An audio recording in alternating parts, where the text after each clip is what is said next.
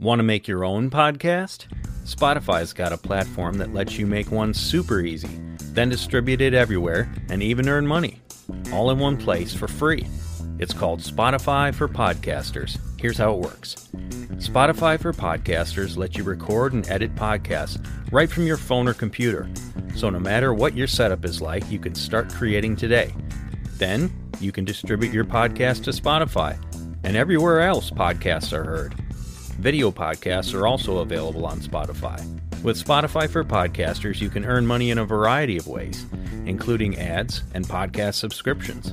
And best of all, it's totally free with no catch. Ever since I discovered Spotify for Podcasters, I feel like I have an outlet for the creativity and ideas I want to share with the world. I recommend you give it a try. We all have a voice, so share it with the world. Download the Spotify for Podcasters app, or go to spotify.com/podcasters to get started today. How many of these people down through the years have been touched by either the UFO abduction phenomenon or by the satanic abuse phenomenon or by the Freemasonic abuse phenomenon? Because it's all real. They have a common goal and they're different avenues, but the enemy is using all of those for a common purpose. To create damaged, broken vessels that they believe cannot be saved. The devil has his own eschatology. He believes that if he can get enough people into his army, not just avowed Satanists, but all of these atheist people, all of these occult people, the Mormons, the Masons, all these different false religions, to say nothing of Islam, all of these different religions, they are all potential puppets of the evil one, whether they know it or not. His end game is, he wants to weaken the church. Because if the church is full of damaged people that are broken, that are frightened, they feel like I can't ever talk about this. Because if I do, people are going to either think I need a psychiatrist, or they're going to think I'm weird, or I'll get thrown out of the church. And they forget what was said for centuries, which is that the church is a hospital for sick souls. But we've turned around, and when I say we, I mean the typical evangelical, charismatic, whatever church, they've turned it into this triumphalist thing. That we all have to walk around as if we're walking on water, as if we have no problems. And you got to say praise the Lord on everything, and so these people don't know where to go for help.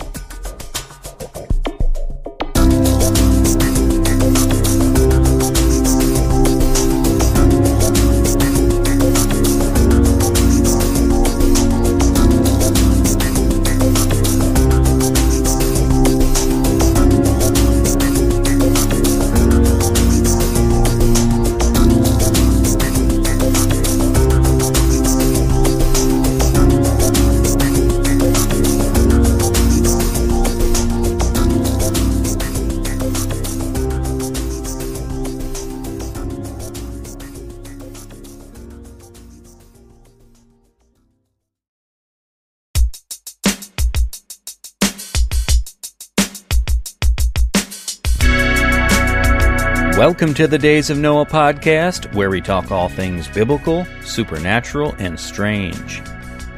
Today, Luke and I conclude the second half of our conversation with William Schnoebelen, and we get into quite a bit in this episode. We talk Aleister Crowley, UFOs, Greys, the dread and terror that the enemy tries to put us through, especially satanic ritual abuse survivors, his goal to damage us beyond repair. We talk about the question, can a hybrid be saved? And Bill as a naturopathic doctor. We get into health, food, toxins, chemicals, and how that can affect us, both spiritually and otherwise. We talk a little bit of weird Wisconsin, where Luke and I grew up. We talk about Bill becoming a vampire and how God saved him out of that. How the Mormon church was started by sorcerers, his encounter with a Wendigo up north, and much more. Stay tuned to this one, guys. You're not going to want to miss it. Thanks again for everyone listening. We just do appreciate each and every one of you out there. Please make sure to like, share, and subscribe. Follow us on your favorite podcast platform, and just help get the word out about the Days of Noah podcast. We want to grow this channel to help encourage more people to be looking into these important topics.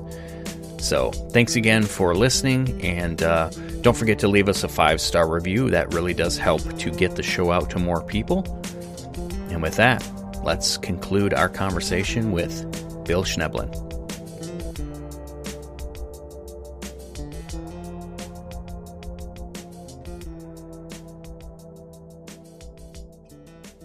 Do you think there's been a sanitizing? Because I hear this about like the age of, enlightenment and the age of reason, where some of the more supernatural things, biblically speaking, are kind of downplayed, because when they're fighting against evolution, for example, when Darwin became popular, that, we need to stick to the concrete stuff that doesn't make us look silly. So do you feel like there's a sanitizing of theology, that our seminaries are cranking out pastors that mainly want to deal with the nuts and bolts, fundamental stuff, the easy to preach stuff? Yeah, I think so. And I think, oddly enough, and I'll put this plug in, I am probably within 24 hours, we're going to start producing our newest DVD. And in there I talk about the 3 points of the devil's triangle that he's used to destroy Western civilization. And that's one of them, this secularization and the sending into the academics, the world of academia, the world of seminaries, higher education, all of these liberal professors, these Bible-denying professors. And like you say, a lot of pastors just don't want to seem like they're being silly or superstitious. And they get that, and that's a problem, because the problem is, if pastors aren't preaching this stuff, what are the lay people supposed to do? And it's really tragic, because I believe that as preachers of the gospel, whether you're a pastor or evangelist or whatever, you need to stand to thwart the flow of history and the flow of sewage that's been pouring into America and basically the West, meaning like Europe and also Australia and whatnot, for the last really 100 years or so. And that's one leg of it. And the other leg of it is Freemasonry, which has entered the church big time. Most churches now, even the Catholic Church, are full of Masons. And Masons are universalists. Masons are secularists. But more importantly, Masonry at its core is a pedophilia sacramental religion.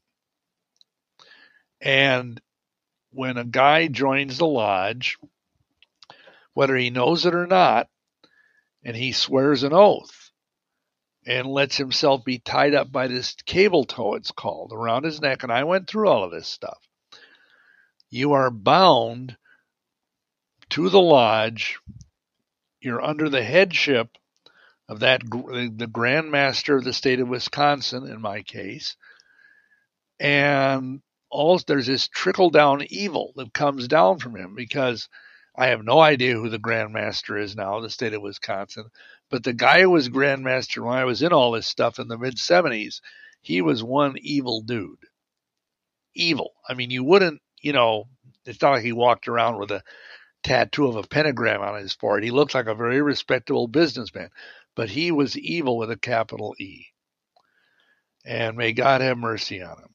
But so, with Masonry coming in and secularism and the social engineering that has been done, and then the third thing was the introduction by this Aleister Crowley, whom we've already mentioned, of this occult, sex magic, pedophiliac kind of sex magic into the mix, because Crowley became a high-level Mason. And so he he created this link, this crossbreed between his system, which is called thelema, the Greek word for will, and Freemasonry. And then he went on, believe it or not, for a while he worked for British intelligence between the wars. And evil, brilliant man. And of course, he died in 1947, a heroin addict, living on nothing but opium and boiled eggs. Another guy who I would not want to, be there on Judgment Day with him. But I think that's a big part of it. I really do. Wow. Well, I'd definitely be looking into that resource, Bill. Yeah, I think you can spend a lifetime, and it's honestly worth it to be at least taking some of your time each week and looking into these things as a believer and becoming aware, drawing upon the years of knowledge that you have and your decades in ministry now too. And I'm thankful, for people that are starting to talk about this from a biblical worldview like yourself. And that's why Luke and I are doing our show. These things need to be talked about. And for us, the gateway drug for me was Nephilim, and Luke told me about that. And Bill, we actually we did an episode a couple months back when you did a video about that awful Disney show where Satan has the one night stand with the girl, right? Oh yeah. Yep. So we watched that video, and that was our discussion. That was our podcast, was reviewing one of your videos. And I practically stood up and cheered when I'm listening to the video for the first time. And you mentioned Genesis 6 and the Nephilim, because I was like, right on. I mean, that is so essential for understanding the flood and the biblical narrative and all this stuff going on with the wars and the promised land and things like that. But yeah, your average Christian doesn't have a context for this. They can go to church for 20, 30, 40 years and go, what's in my Bible? And they have no idea.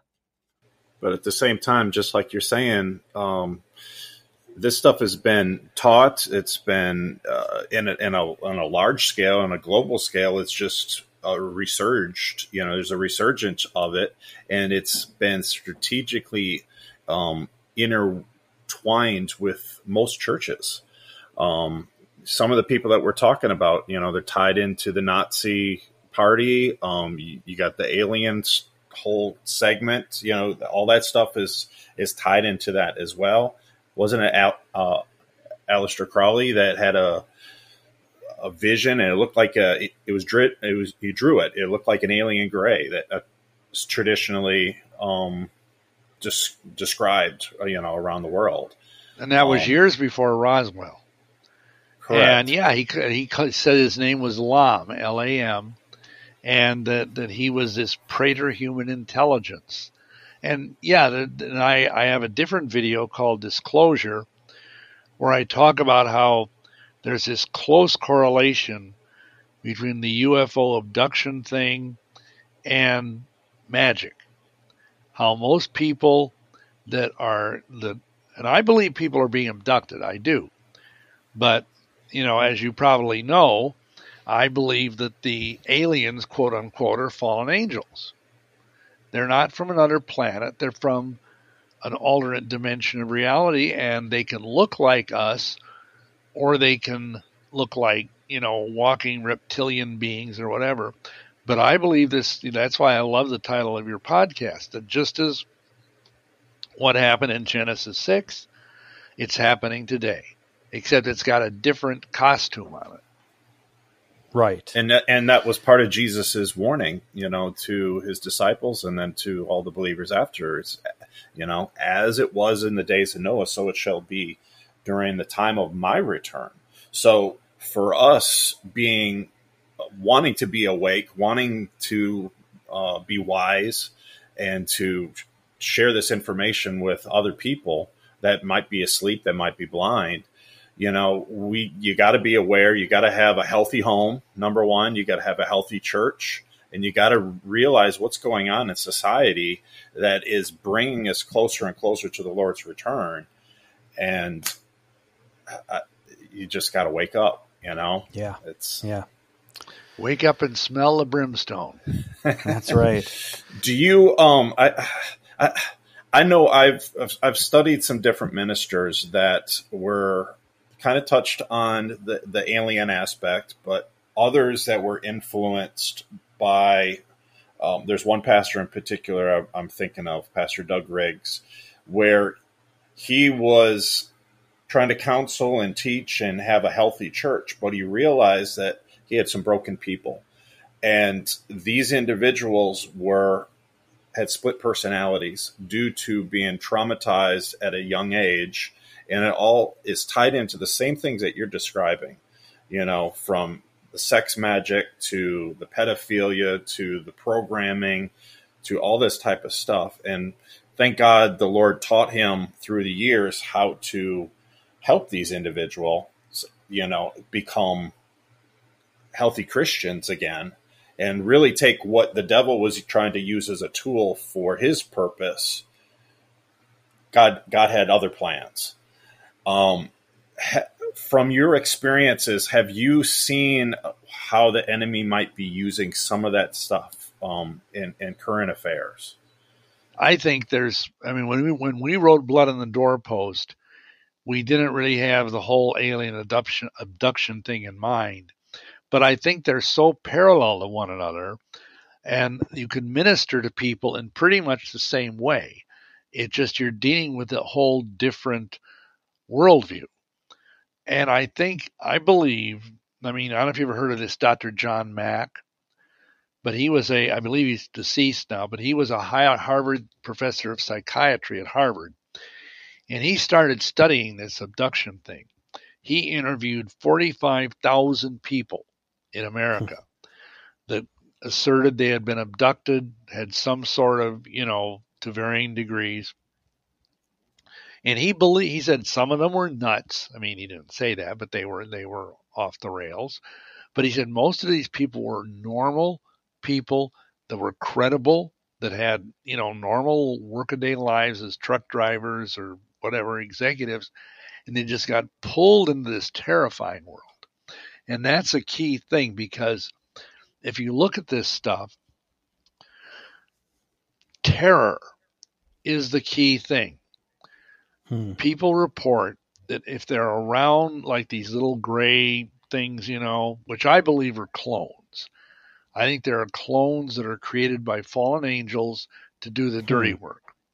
Okay. But in any event, there's this atmosphere of just profound dread that they emanate. And, where people that are just normal everyday, like guys that go out hunting and fishing and, perfectly normal guys are just reduced to being blubbering infants by the terror of this stuff. Now, what does that do to your soul? Right. And if you take that number, 45,000, and that's from 20 some years ago, how many of these people down through the years have been touched by either the UFO abduction phenomenon or by the satanic abuse phenomenon or by the Freemasonic abuse phenomenon? Because it's all real.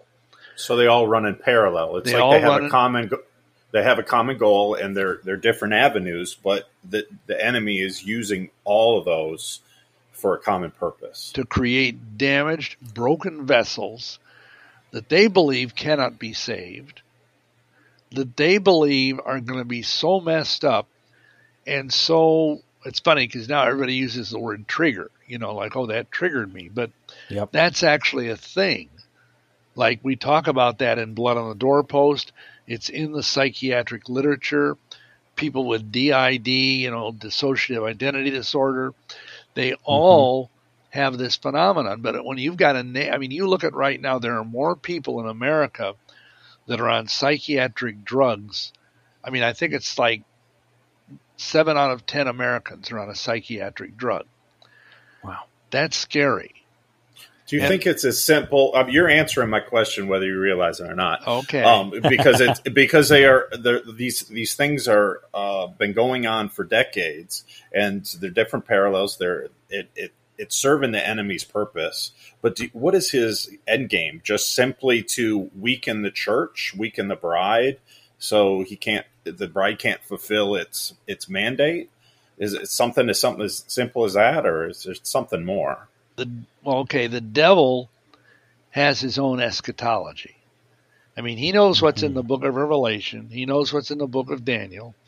He probably understands it better than we do, but he believes that if he can get enough people into his army, and by that I mean not just avowed Satanists, but all of these atheist people, all of these occult people, the Mormons, the Masons, all these different false religions, to say nothing of Islam, all of these different religions.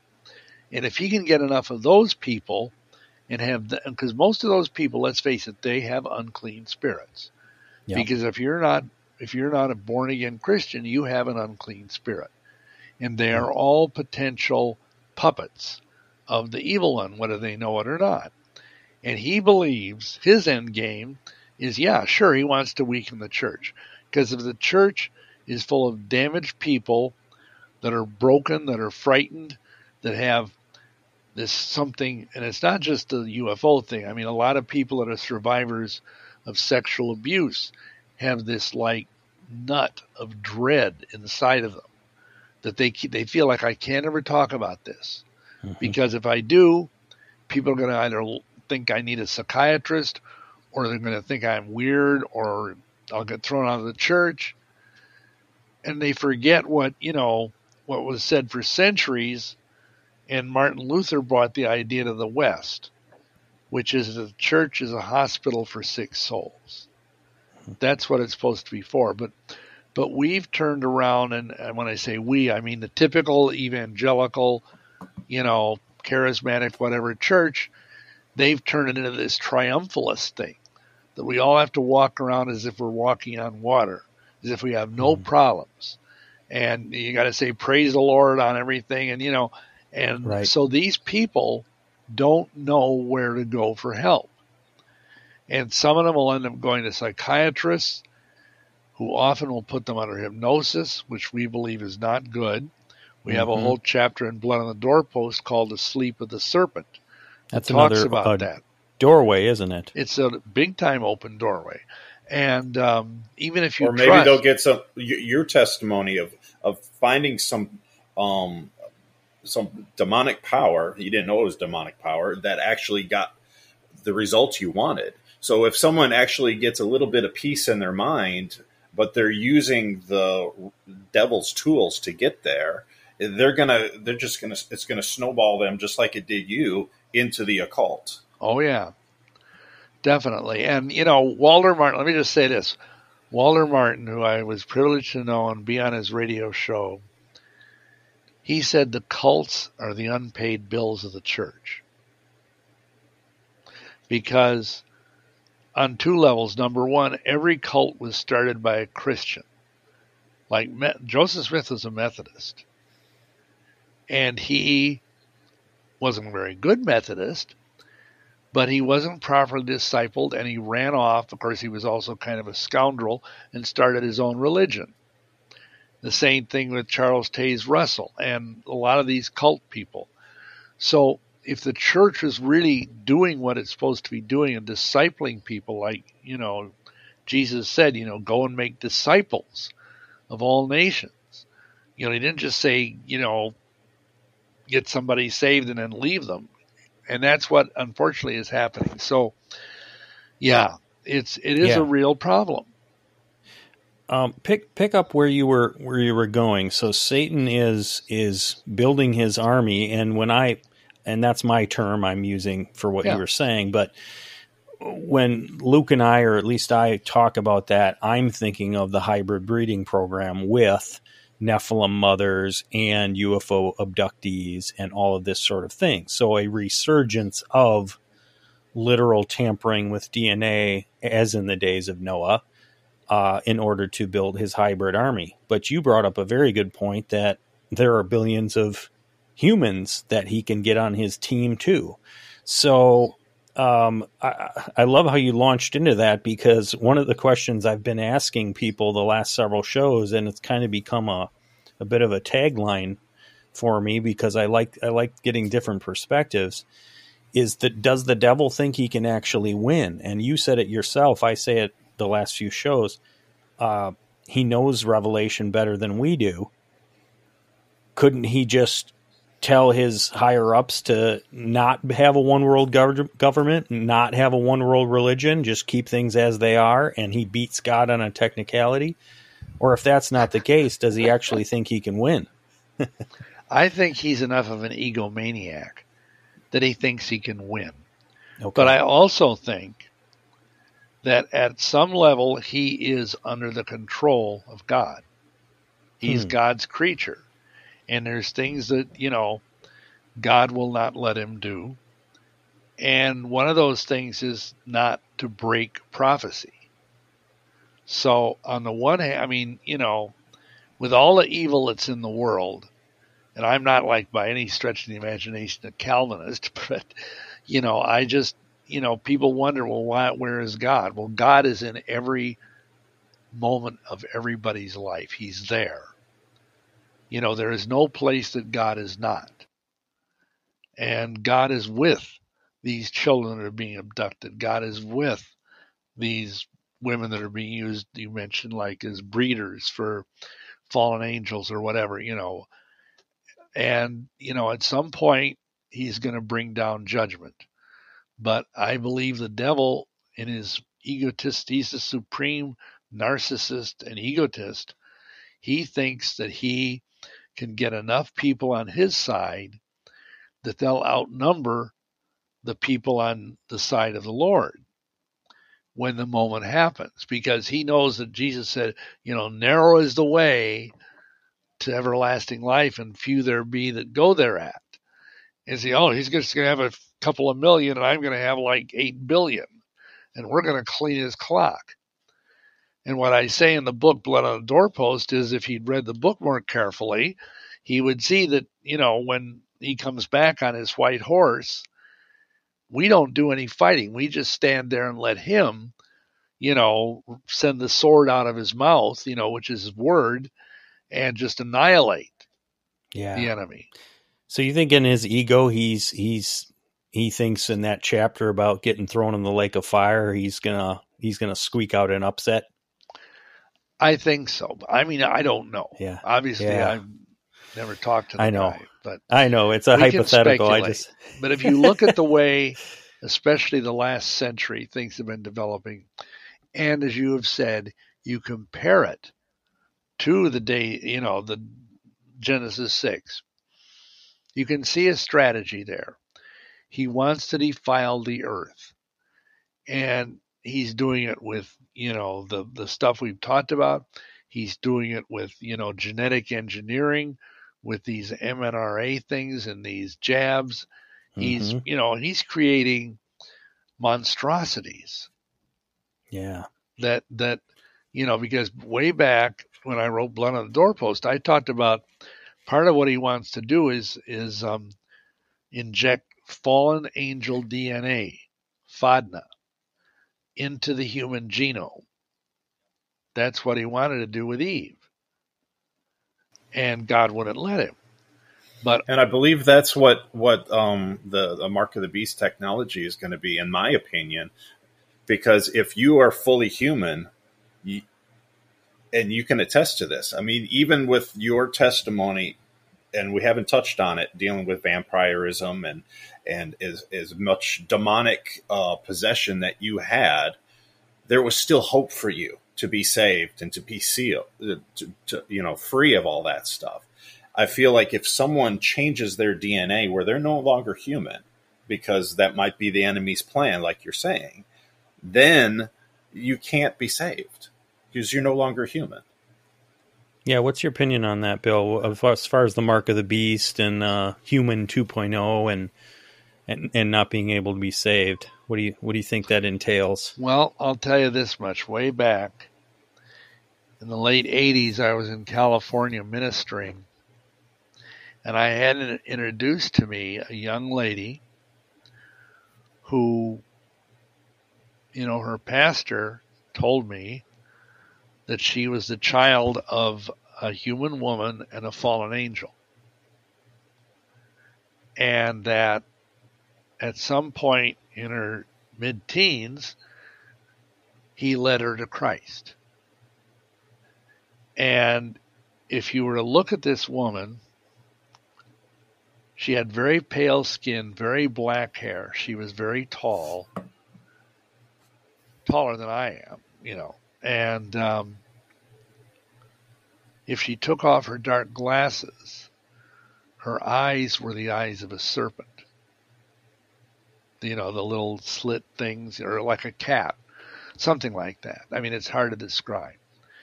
And yet she testified that, Jesus is Lord.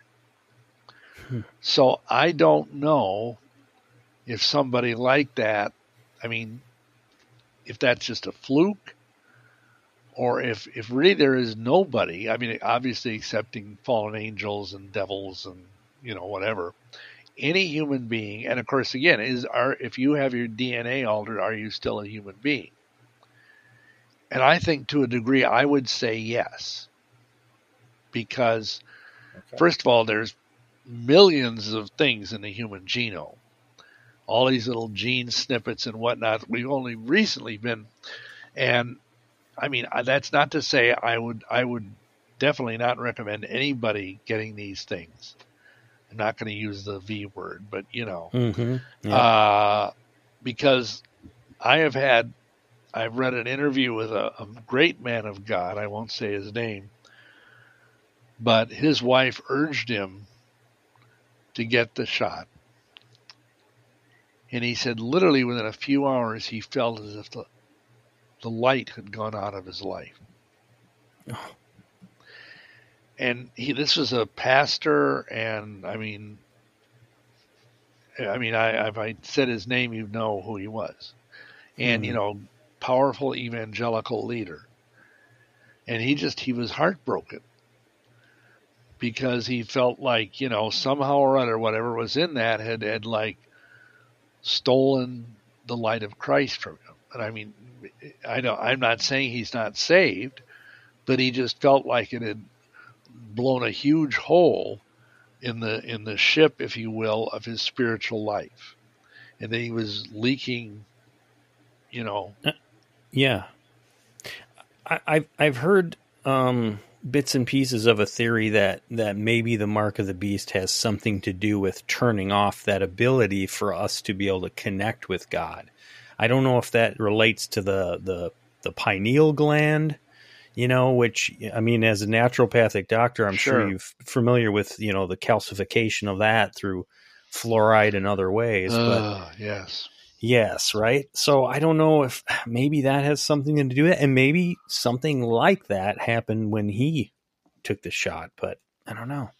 Yeah, and you never know, and I certainly don't want to judge this brother anyway, but I think also on a more gradual level, the kind of garbage that people are putting in their mouths, and I know a lot of really good, solid Christian people that eat junk food. They eat all this processed food that isn't really even food. They do virtually everything wrong. And then they say, well, it says that he'll eat any deadly thing and it will not hurt him. And I don't think that's what the Almighty meant by that, any more than he meant that people should, handle snakes in their church services. Right. But, to me, that's a sin of presumption. And yeah, I think so. I think that if you are, like even like using fluoride toothpaste or having your dentist give you a fluoride treatment, all those things, I think, like you mentioned, are going to damage your pineal gland. And eating the wrong foods are going to do that. Not getting enough sunlight is going to do that. We desperately need to be more out in the sun. We really do. And if a great man of God, quote unquote, is doing all these other things wrong and not thinking that they're wrong, because nobody in the church preaches about this with a few notable exceptions. Like there's a Seventh-day Adventists that are sort of health conscious, but they have a lot of weird doctrinal problems. But generally speaking, you don't hear health stuff talked about from the pulpit. And yet all these people are dropping dead of cancer and heart disease and strokes. And I wonder if just having this, it's like, death by 1,000 little nicks, that you gradually are kind of killing your soul by filling your body full of soulless food.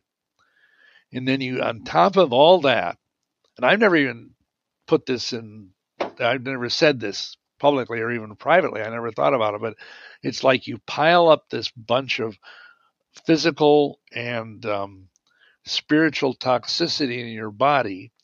And even if you're doing all the right stuff spiritually, but it just like at some point, if you do something like, get the jab or whatever, it might be just enough to kind of click something off. And Right. like the straw that broke the camel's back, so to speak. Yeah, a tipping point. I think you hit it on the head right there, because we were talking about that in the beginning on how these different influences that we have in this world, if we're not aware, it can stifle our spiritual growth. So whether it's pharmakeia, the eating bad, vaccines we don't need, all those can affect the temple, which is our body, where the Holy Spirit resides. So I almost feel like there's definitely a remedy and a way to detox from all that stuff, and to use either spiritual warfare or just common sense, to turn the other way and eat better. And it can positively affect your body and your spiritual life. Oh, yes. Yeah. Absolutely. Yeah, and I think it's in all of the above too. Like, God is supernatural, but He's also very practical, right? And so, there are practical things that we do in wisdom and living well, and then there are, we're praying for supernatural intervention at times, and it's all of the above. It's not one at the exclusion of the other. Right? Exactly. Yeah, so, I'm not one of these people that says, "Oh, don't go to a doctor. You just have to have faith," because that's not wisdom. Right. I mean, Luke was a doctor, Mm-hmm. That's right. Well, let's talk a little bit about Wisconsin, because this is where Luke and I grew up, and you beautiful you lived state. Here. You lived here for the early part of your life, or was it 10 just years. when you were? 10 years from, roughly speaking, 74 until like 84. Okay, all right. Well, you were here when Luke and I were born, because we were born in the late 70s. So let's talk some of the weird stuff about Wisconsin. And then I want to ask you some questions on kind of Freemasonry and things like that. Sure. So, and if we have time, Pete, I wanted to ask, because obviously your level of the occult grew to, almost the pinnacle that you could get, to the point where, because I've read books dealing with somebody that turns into a vampire or a werewolf type of thing, and I would love to know. I'm assuming it was just your willingness to open up. I guess I'm asking right now. Let's do it. Let's do it. Yeah. This has been on my mind for years since I first heard it. So a book that I read on this subject described an individual that is in that state has basically was so willing for the demonic to come into them that their physical being would almost shapeshift. When it comes to someone maybe like a werewolf or something. Yeah. And that's what you said you observed, right, Bill? Sorry to interrupt, Luke. Yeah. Go ahead, Luke. So I'm curious, so you got to that point, but I'd love to hear, and I don't know if I've heard you say it, how did you get free? How did you get Well, out of that? it was a miracle, from heaven. I mean, I was in this very dark place. I was basically living on nothing but human blood and Catholic communion wafers. I couldn't go out in the sun. I had to have a job putting newspapers in boxes on North Avenue for the Milwaukee Sentinel in the middle of the night, the morning editions. And I was not in a good place, to put it mildly. And, I was afraid I was going to kill somebody because I had a few women in our coven that were willing to let me bite them in the neck, one a night, every night, and that plus, some other things that was kind of keeping me from going crazy. But I'll tell you, I would drive around in the middle of the night in Milwaukee, and occasionally I'd see some drunk guy staggering around, it is Milwaukee, or I would see a prostitute standing there, and it would be all I could do to not stop the truck I was in and leap out and attack them. Free range meal. And by the grace of God, I never did that. But at that point where I was losing it, really. I mean, that's when this lady. I mean, I'm leaving out a lot of this, but I mean, basically. Well, this is when you wrote the check to the Church of Satan, right, and she was praying for you? Yes. And then, I just laughed at that. And then right after that, that's when the two teeny bopper Satanists from Chicago came up to see me, and they gave me these two chick comic books because they thought they were stupid. One was Angel of Light, and the other one was Spellbound. I mean, they're like legendary, comics. I mean, they were put out in the early 70s. And again, I just threw them in the door and forgot about them. But because that lady was praying for me, I lost all my occult power. Like overnight, it was like somebody pulled a plug. And I was as sick as a dog. I was vomiting up blood. I mean, something profoundly physical happened to me. And I didn't know what to do. But I think what happened is by the sovereign will of God, he turned me back, even though I didn't even ask him to. And then, I had these comics, but I just laughed at them. And so the next day, the two Mormon missionaries show up. And of course, I, like most people, thought all I knew about the Mormon church is that they were Christians and they had a choir and they had a lot of wives. But I also knew, because the Grand Master Druid of North America, who had trained us back in 1973, told me he was a Mormon bishop and the Grand Master Druid of North America and a 33rd degree Mason. And he said that the Mormon church was started by sorcerers, for sorcerers and witches. So if we were ever in deep spiritual trouble, we could join the Mormon church and be safe there and still believe all the witchy stuff we believed. But most people would look at us and say, oh, they're Christians. And so that's what I did. I kind of hobbled into the Mormon church. And I tell people God kind of used that as a spiritual decompression chamber, because I was in such a dark place. I mean, I don't know, maybe I could have gotten saved and not have my head explode, like these fish you hear about. That. So even, yeah, go ahead, Luke. So even though the Mormon church had that roots and, is not a healthy place to grow as a Christian. No. At least they had the Bible, They had the King James Bible. And for right? So there was truth mixed in with falsehood, whereas where you were was just darkness. Right. There was no light. And, the funny thing is at that time, I had gotten a master's degree in theology from the Catholic seminary there, and it's in St. Francis, Wisconsin. I never read the Bible, and all I had to do was read Kierkegaard and Kant and Thomas Aquinas. I never had to read the Bible. And so the Mormons, for the first time in my life, got me to read the Bible. And I read the Bible through for the first time in the first year I was a Mormon. And it started to really minister to me because there's power in the Word. So let me see if I heard that correctly. You got more Bible teaching at a Mormon church than a Catholic seminary? Well, oh my goodness. Not exactly, but well, you okay, got to realize.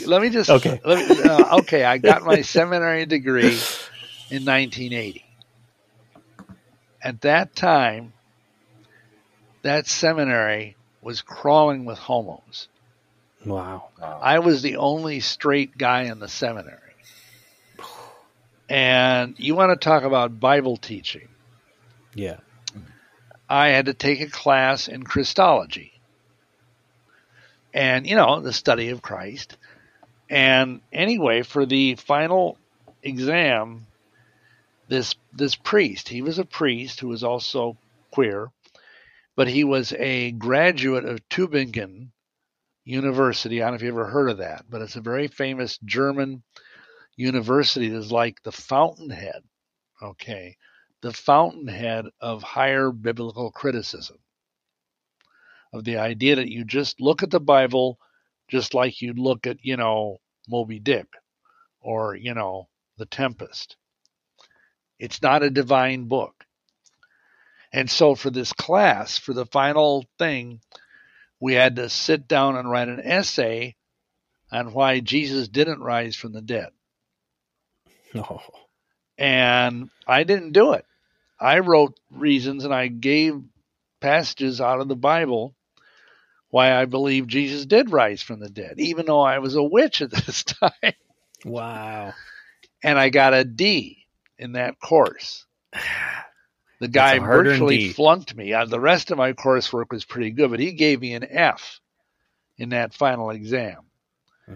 So, no, I mean, I knew a little bit of the Bible, yep, but not enough to do warfare. And all the way along the way, I mean, most of the people right back from the guy in college, the priest I told you about, they were all putting stumbling blocks in my path. They were agents of the devil, whether they knew it or not. And this guy, this priest, and when I was a freshman, he was very charming. He was very good looking. He's probably also gay. But anyway, I mean, he never came on to me or anything. But, I mean, all of these people, and I mean, the Catholic Church today is worse. I mean, I'm not saying there aren't many. They call it the trad Catholic movement. And they used to have a church in Milwaukee of traditionalist Catholics who were part of this St. Pius X movement. And but most Catholic clergy are just nuts. And 90% of it makes me think of what you described with Freemasonry, where you might be an entry-level Mason, and yet you attend church, you believe in God, and it's all very innocent. Yeah, you took the oaths, but the highest level that you described is an evil individual. So you got Catholic people that love the Lord, and they go through the traditions and stuff like that. They might not be in the most healthy place spiritually, but they're not evil, and they love God and are saved. But then you progress that all the way to Rome and the Vatican, and there's a lot of sinister stuff going on. That's the understatement of the year. Yeah. Particularly, Bill, go ahead. Yeah, go ahead. Oh, I was just going to say, because we were talking about Mormonism as well, and you have, what do you have? Is it a book or a video on the Temple of Doom there underneath? That's a DVD, Mormonism's Temple of Doom. Right. And so, a lot of wicked stuff there. And then we've heard, we're learning more and more about SRA traffic survivors. Fiona Barnett in Australia, and she's talking about right there on the same altar that a good devout, Anglican or Catholic would show up on a Sunday morning and go through and worship. that same altar, not even underground it. She's observing these incredibly horrendous rituals, killing children. And then Jessie, we're having on in a few weeks. She's talking about, because she's got connections to Wisconsin and Chicago, and she's talking about St. Peter's in Rockford having like incredibly awful stuff, and then a deep underground military base under Chicago. Mm-hmm. So maybe we should get into that, but maybe I put Wisconsin lore on the shelf for now. Let me just say one thing about Wisconsin that I didn't touch on earlier. But okay. August Derleth, do you know that name? No. Well, he's a literary disciple of H.P. Lovecraft. You know that name? Is familiar, yeah, but I don't know how I know that name. Well, he is a horror writer. He's been dead for, I think he died in the 30s. But science fiction and horror and fantasy type writer. His stuff is very creepy.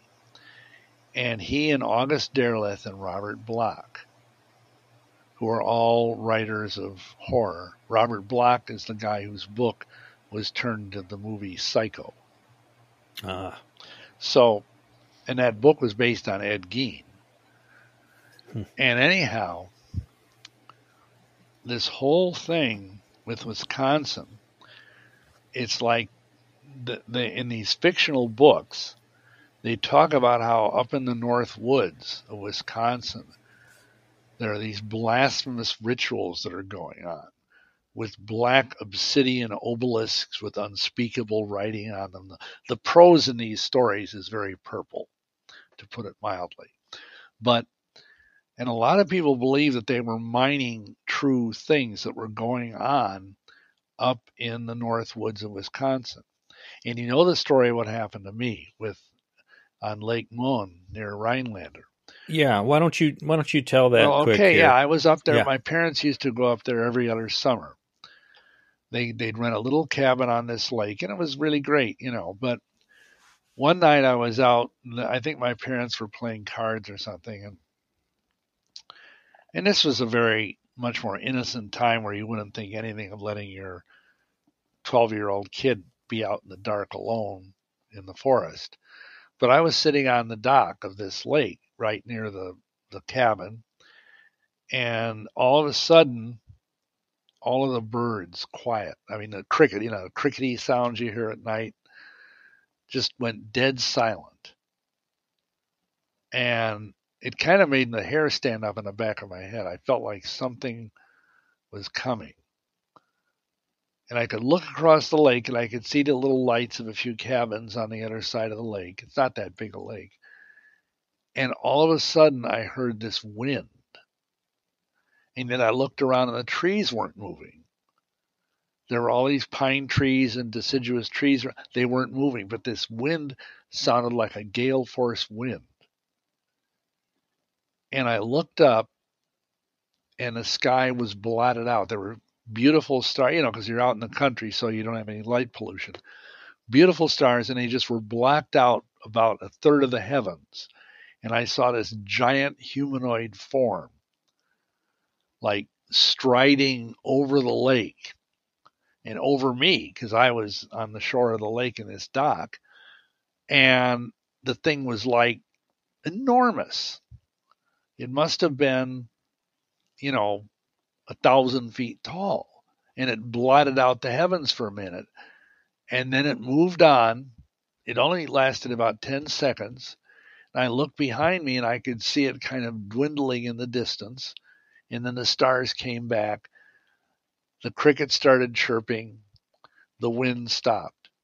And I found out later that the Native Americans call that Ithaqua, the wind walker, the Wendigo. And I think they made a horror movie called The Wendigo in the 90s. But anyway, that really, freaked me out, because it was like all of a sudden your, nice Leave It to Beaver view of the world is just ripped away like pulling a bandage off a scab, and you're just, wow. But and again, this was in your youth. This was, another supernatural experience that you had that influenced you, similar to Halloween night. That was at 12, and the Halloween experience, you were how old? Probably 10, 9 or 10. I couldn't, like 60 years ago now, but yeah, they follow, and I think that's what happened. Once you're touched by the leathery wings of darkness, then those things are drawn to you. It's like you've got a target painted on your back, so to speak. Yeah. And what I was going to mention, because you were talking about these survivors and whatnot, when we lived in Milwaukee for a large part of the time, we lived in a old blue house. For some reason, it was painted blue. It was 1 block south of Wisconsin Avenue and 27th Street. And the funny thing is, they built a Methodist church, brand new Methodist church, right up against our property. The thing looked weird as heck. It looked like something out of an H.P. Lovecraft novel. I'm not kidding you. It was one of those ugly, profoundly ugly modern buildings. And those people in that church never came to us. They never talked to us about Jesus. They never knocked on our door. But in any event, I digress. So we heard through the grapevine about 10 blocks east of us on Wisconsin Avenue. It's part of Marquette University. It's called Jesu Church. You may have seen it. It's a beautiful, big cathedral-type church. It's Jesuit run.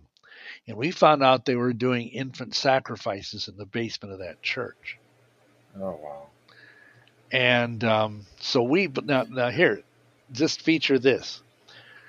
We, as a coven of witches, declared war on the Jesuits. Really? Yeah. Because they were killing babies. Oh. Oh. You had the moral high ground. That's... And no, some lady who may have been very much like, one of these two women you're talking about, came to us because she kind of heard through the grapevine that we were fairly powerful occultists.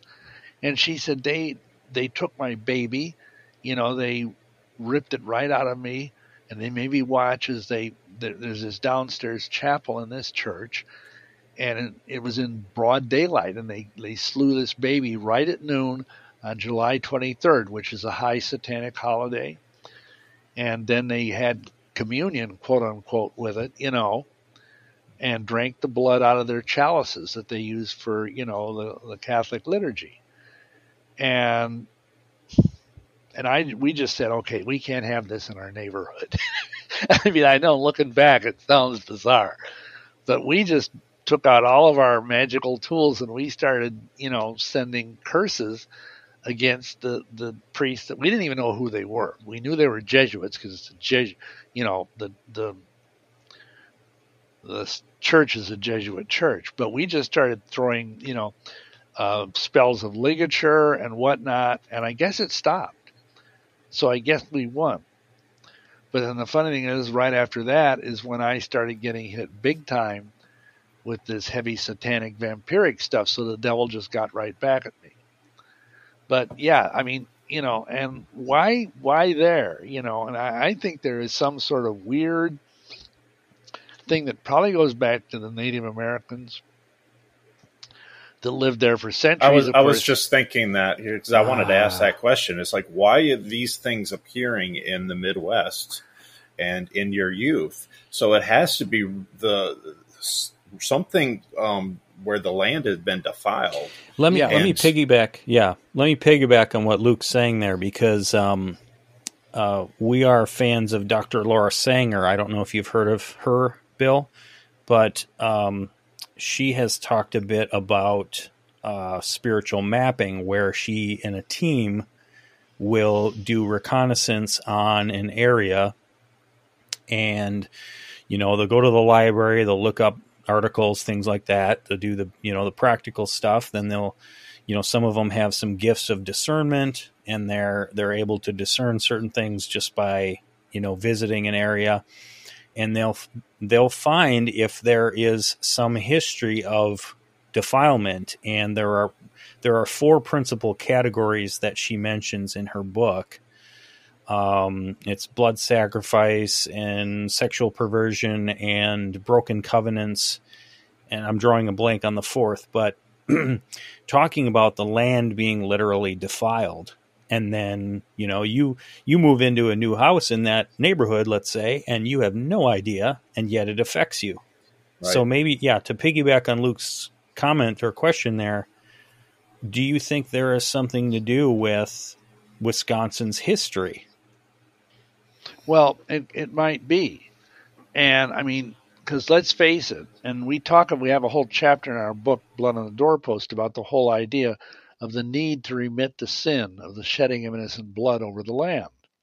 And we have a prayer, how to do it, on our website. I think it's in the book too, but you can download the prayer for free. And, I don't know what tribes, I forget now, but what tribes populated that area before the white man came. But I'm sure there was a share of killing and wars and, people whacking each other, because that's what Native Americans did. They weren't the kind of sweet, nice, flower children that modern media would like us to believe. They were just human, and they were pagans. And then I think there probably were some kind of serious devil worshippers, because I tell you this, Chicago is an absolute nexus of Satanism. And of course, Chicago is just, a short drive away from Milwaukee. And I think, there was the Horanzen Club was in Chicago in the 60s. And there were all these different, right a block away from where we lived was the Rosicrucian Temple in Milwaukee. Karnak chapter, still remember the name. I was in that too. And, the funny thing is, when we moved into that house, it was a rental. And we walked in the door. And we had already signed the lease or whatever, and we were starting to move stuff in. We walked in the door, and we hear this voice say, "I'm going to kill you." And the funny, you don't have the tools to cleanse that atmosphere, to cleanse that home. No, we tried with our occult stuff, but it's like spitting into a hurricane. And then the funny thing is soon after that, it got cold, as it is wont to do in Milwaukee, and we found out that the furnace was this really old furnace you had to go down and light with a pilot light. And I was at work, and my wife went down to do it, and the furnace blew up and took off her eyebrows and the front half of her hair. And, it grew back, but it was a pretty scary thing. And so we demanded that the landlord put a new furnace in. But, we literally had dozens of cases of people with haunted houses in Milwaukee. People would come to us and have us pray and get rid of the ghosts. We were like the Ghostbusters, 10 years before there was a Ghostbuster movie. Do you think, what's your opinion on that, on the hauntings? Because you mentioned that earlier in our talk, and that was one thing I was going to ask you about, because you talked about it in some of the videos that I was listening to, about how that seance opened the door for a couple years of hauntings. Do you think people are getting involved in things of the occult and haunting their houses or places of business or what have you? Well, I think that's part of it. But I also think that when people don't understand, when really serious sins are committed in a building, and by that I mean things like adultery, murder, homosexuality, and even to a little lesser extent, reviling God. I mean, people that curse, people that take the name of the Lord in vain. It like imprints on the walls of the house, just like you're recording an old recording tape back in the days, right? With magnetic oxide or wax, right? Well, that's before that's my even time. older. Anyway, and those things draw the demonic. Like when we started doing this as Christians, I could walk in a room, like a bedroom, which looked perfectly normal, but I'd look at the wall and the walls were covered with blood. You couldn't see it. But the Ruach, the Holy Spirit, would tell me people have blasphemed the name of the Lord in this room. And it's just like throwing a bucket of blood on the wall. And demons love that. It goes back to what we were describing. It was a defilement of the land, of that atmosphere. And I think that's a very legitimate thing. And of course, what is, to me, the most grievous thing is that most cities have abortion clinics in them. I mean, fewer now, thank God. But, and all of those things defile the land with the shedding of innocent blood. And America is soaked in blood. Just for that one thing. And I'm sure there were abortion clinics in Milwaukee and Madison. And so I don't know really. I can speculate, but I think there is something a little exceptionally weird about the state of Wisconsin. I remember being up in Rhinelander. I don't know if you've spent a lot of time up there or not. I mean, it's a lovely area, but they always talk about the hodag. Okay. Are you familiar with that? I don't know. It's kind of like the town mascot. Okay. But supposedly, I know this is unrelated, but this is still Wisconsin. Yeah. Pete, just a month ago, when I was on the motorcycle going through Mount Horeb, and what were they known for? The trolls. The trolls. So I wouldn't want to live in a town that has all these trolls around. Me neither. Yeah. This hodag, it's a thing. They have a statue of it in the downtown. See, and it looks like a bear. It walks around on all fours, but it has spikes coming out of its spine that are like 2 feet long. It has a tail, kind of like what I think the Stegosaurus, that has a tail with spikes on the end of the tail. And then it has horns like a bull. And the Native Americans call it the hodag. And they claim it's this bloodthirsty monster that prowls the woods at night and gives this unearthly howl. And people that, that poo-poo it say, well, they're just hearing the loons, because those loons do kind of make sort of a spooky sound. But, I mean, all of this weird stuff, and maybe every state has its share of that. But for whatever reason, several books have been written. And I mean, I don't think any other state except maybe California can boast as many serial killers as Wisconsin. Yeah. Well, that creature, Bill, sounds, if it did or does actually exist, that sounds like something, a hybrid creature that, the Nephilim crossbreeded.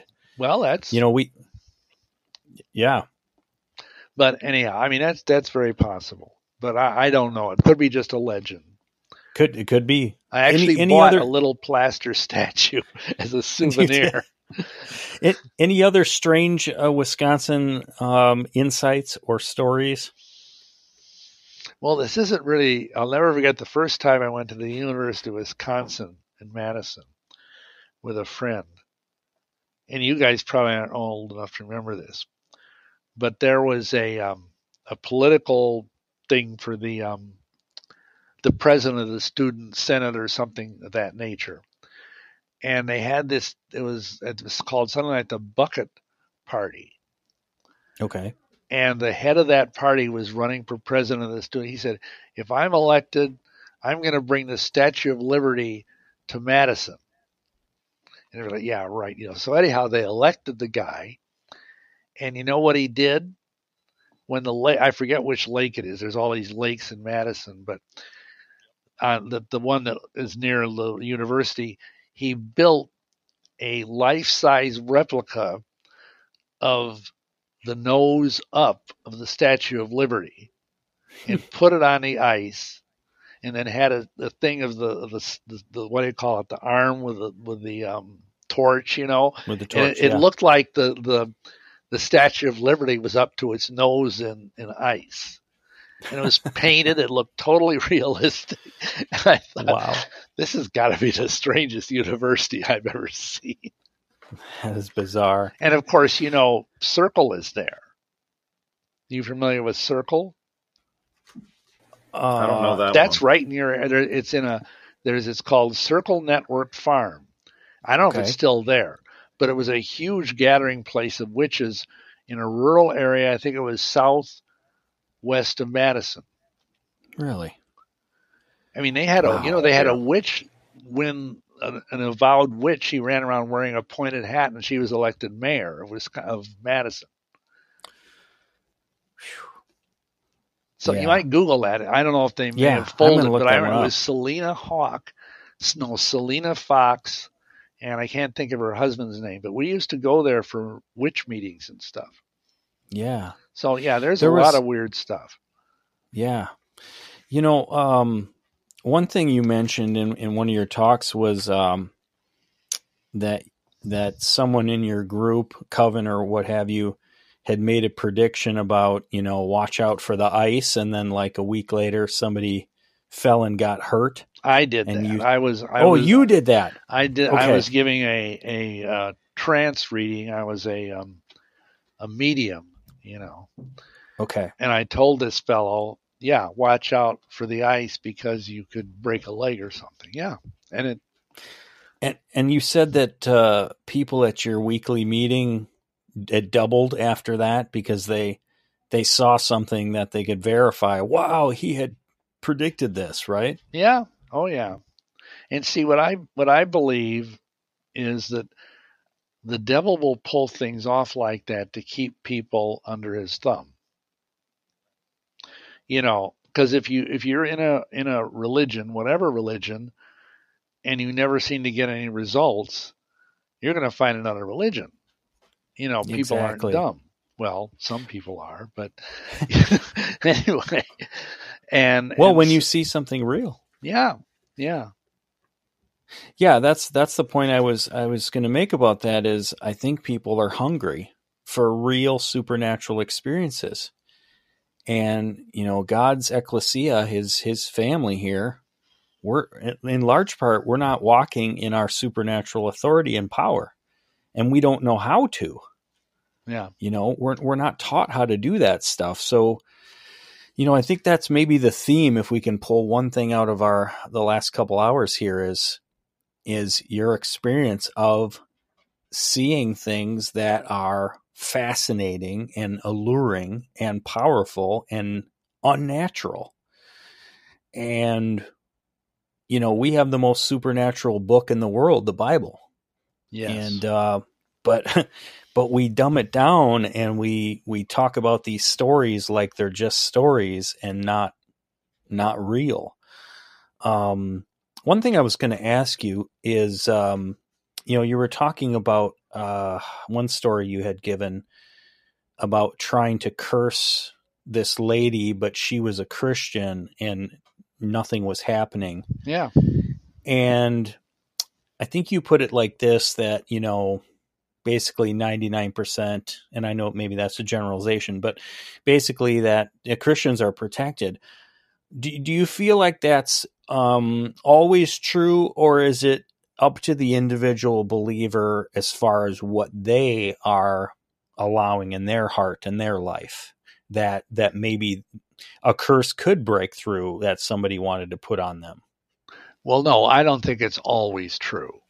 Okay. I think a lot of it depends on how faithful the Christian is in terms of, you know, walking with God and keeping the commandments, you know, things like that.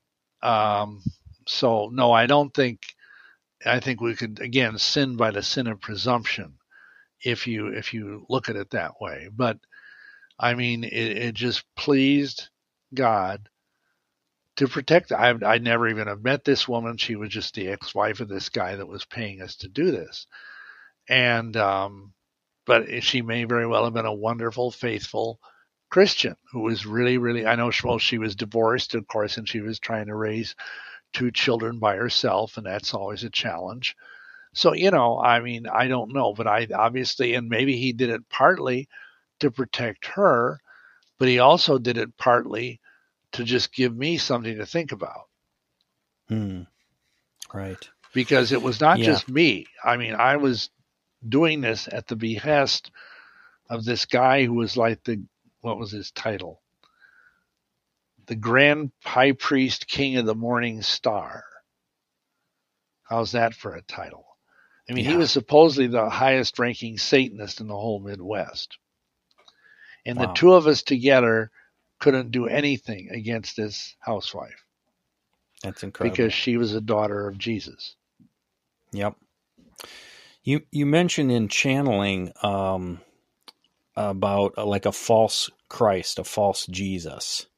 Oh, yeah. What would you say now after, decades of being a believer and a lot of discernment from kind of living both those lives? What would be a telltale sign, or if you have any remembrances of when a false Jesus would appear, or with one of your colleagues would appear? What was the distinction between what you know of Christ in reality compared to that? Well, of course, a lot of it relates to doctrine. I mean, is what this vision is saying doctrinal? Does it fit with the Bible? But also, every time I quote unquote saw Jesus, he didn't have any marks in his hands or feet. And at the time, I'm not saying that's, not something the devil might be able to duplicate. But we tell people, if you have any kind of spiritual experience like that, if you see what you think is an angel or Christ or whatever, we just say, Yah, rebuke thee. If you're not of Jesus, get out of here. And if it is an angel, they won't mind. That they'll be pleased that you're doing what's in the Bible, in the book of Jude. And if they are a wicked thing, then they will go. They will literally flee. I mean, we almost daily, we have spiritual attacks coming against us that we can perceive in the spirit, and sometimes even physically we can perceive, and we say, Yah, rebuke thee in the name of Yeshua HaMashiach or Jesus Christ, and they're gone instantly. Yeah. So that's. I mean, we just advise that. I mean, anytime you have any kind, because so many times the devil is wanting to give us spiritual experiences, and they're going to be counterfeits, and often they're going to be such good counterfeits, just like the story about the counterfeit $20 bill. It's so perfect that only like a treasury agent or somebody that's got one of those little marker things with dye in it that they use now can tell. And the devil's a much better counterfeiter than some crook down the street. That's right. Yeah, I've heard reports of people that are going through trauma and programming and that type of stuff, that a false Jesus would be present to give them a sense like this individual that looks like they might be a positive is actually doing me harm. So in a sense, they're being programmed to not desire to be with Christ. Oh, sure. They'll even have somebody dressed up like Jesus sexually violate a little child. I've heard of that. Yes, the have white that memory robe of and long hair and a beard, and of course that just totally messes up a little child for life. Yeah, for sure. Wow, there's so many more things I want to ask you.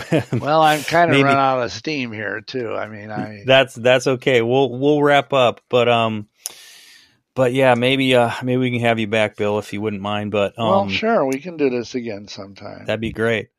Let me ask you one last thing, and then Sure. after that, maybe just say anything that's on your heart for Christians to know these days. I mean, there's so much we could cover. We've covered a bunch, but maybe just today, this year, this day, what's on your heart, and then tell us about your ministry and stuff like that. But one last question I want to get in is, how should Christians deal with a local Masonic lodge in their area? Pray against it. No, I mean, that's sort of a pat answer, but yeah, I would like, we have done things like, marched around the Masonic lodge with shofars. Because if you're on public property, they can't do anything. That's true. Or, this one guy I know who was a real zealot, he'd go there in the night and he'd bury King James Bibles wrapped in cellophane or something at the four corners of the temple. And he said you'd be amazed how all of a sudden the attendance just dropped like a rock. You know what? You're inspiring me, Bill, because, all right, I'm coming clean, guys. This goes way back, all right? Little anecdote here. So about 20 years ago, I'm working at a hotel. And, Bill, the Freedom from Religion group, right? Oh, yeah. Well, I think they're possibly based out of Madison. Anyway, I was working at a hotel downtown, all right? So somebody's going to hear this someday and go, that was you. Okay, so I was a fan. I'm still a fan of Ray Comfort, and I had purchased like 100 or so of his little pressed pennies with the 10 Commandments on them. Oh, yeah. That he sells. Okay. So I had these in my car or something like that, if I remember to put one in the bathroom stall at a restaurant or whatever, right? And so this Freedom from Religion group was there for a few days, and they were in the one of the ballrooms having their conference, and they had all their books and their T-shirt, I lost faith in faith, and God, the Bible, the God's fairy tale, or all these mocking titles, And so I was in the banquet department, and which meant that we set up and tore down their room, and I was working one day, and they had gone on their lunch break. And so we were refreshing their room with, new ice water and cleaning up straightening the chairs and things. So I had a handful of these pressed pennies and I went into their tables, and I stuck pressed pennies in between their T-shirts and in between their books. And, my manager never found out it was me. But she did get an earful from the organizer of the group, and she said that he just had a fierceness to him, just his look. Like you were talking about, just a guy with an evil look, right? Oh yeah. That's what she said he looked like. But anyway, now it's out in public. My little stunt 20 years ago. They'll come after me. Well, this has been a pleasure, Bill. I really appreciate it. I've been wanting to meet you, and at least virtually, and talk to you for many years. So thankful to get to do that, and for your time, grateful for your time, and all the wisdom and nuggets that you've shared. So why don't you leave us kind of with where people can contact you, what you're up to in your ministry. You mentioned some of your books, so I'll definitely be sure to leave links for that in the description of the show once we post it. Yeah, well, of course, our ministry is With One Accord Church Ministries. Our website is withooneaccord.org, all lowercase. And we have all of our books. We have dozens of DVDs available. We also have probably 500 or more prayers and free teaching things that you can download, including the complete deliverance protocol that we recommend that people can download as a PDF file. We have warfare prayers. We have all kinds of stuff that people can get at for free. And of course, we have our YouTube channel, And we also have a Vimeo channel where we're putting up, you see, some of the videos I've done don't belong to me, like they belong to the Prophecy Club or Cutting Edge Ministries or some such thing like that. But all the ones that we have made, we have up there for sale, especially for people that might be watching this from another country. Because sometimes it costs more to ship a DVD to Australia than the DVD costs. Wow. So we've got that. And we're just about to come out with this new DVD. It's called Pedophilia, Satanic Rite, Royal Secret. And it's going to be kind of a scorcher, I think. And we hope to have it ready to ship within a couple of days.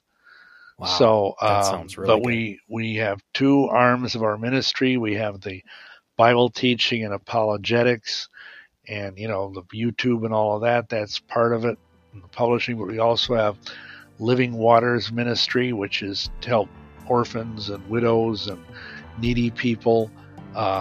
So like we're supporting a whole orphanage of children over in southern India.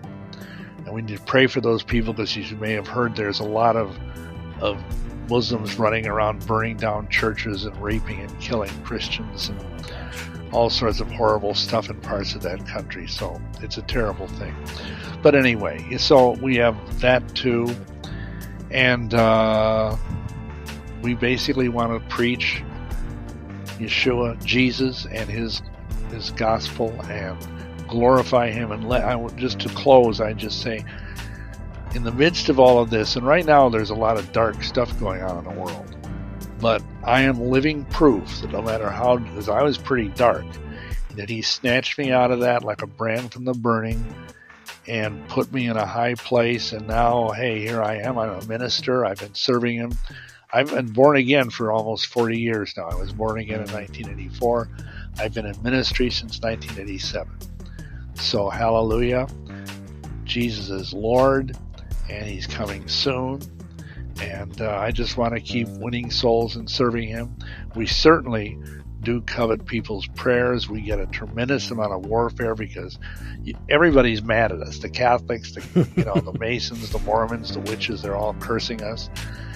And we also do pray for financial support if anybody feels led to do that. Yeah. We have PayPal, we have Zelle, and we have text to give function on our website. So, like everybody, excellent. we need funds to keep going and keep feeding the children. Okay. And so the best way to reach you directly then would be your website. What was it? Withoneaccord.org.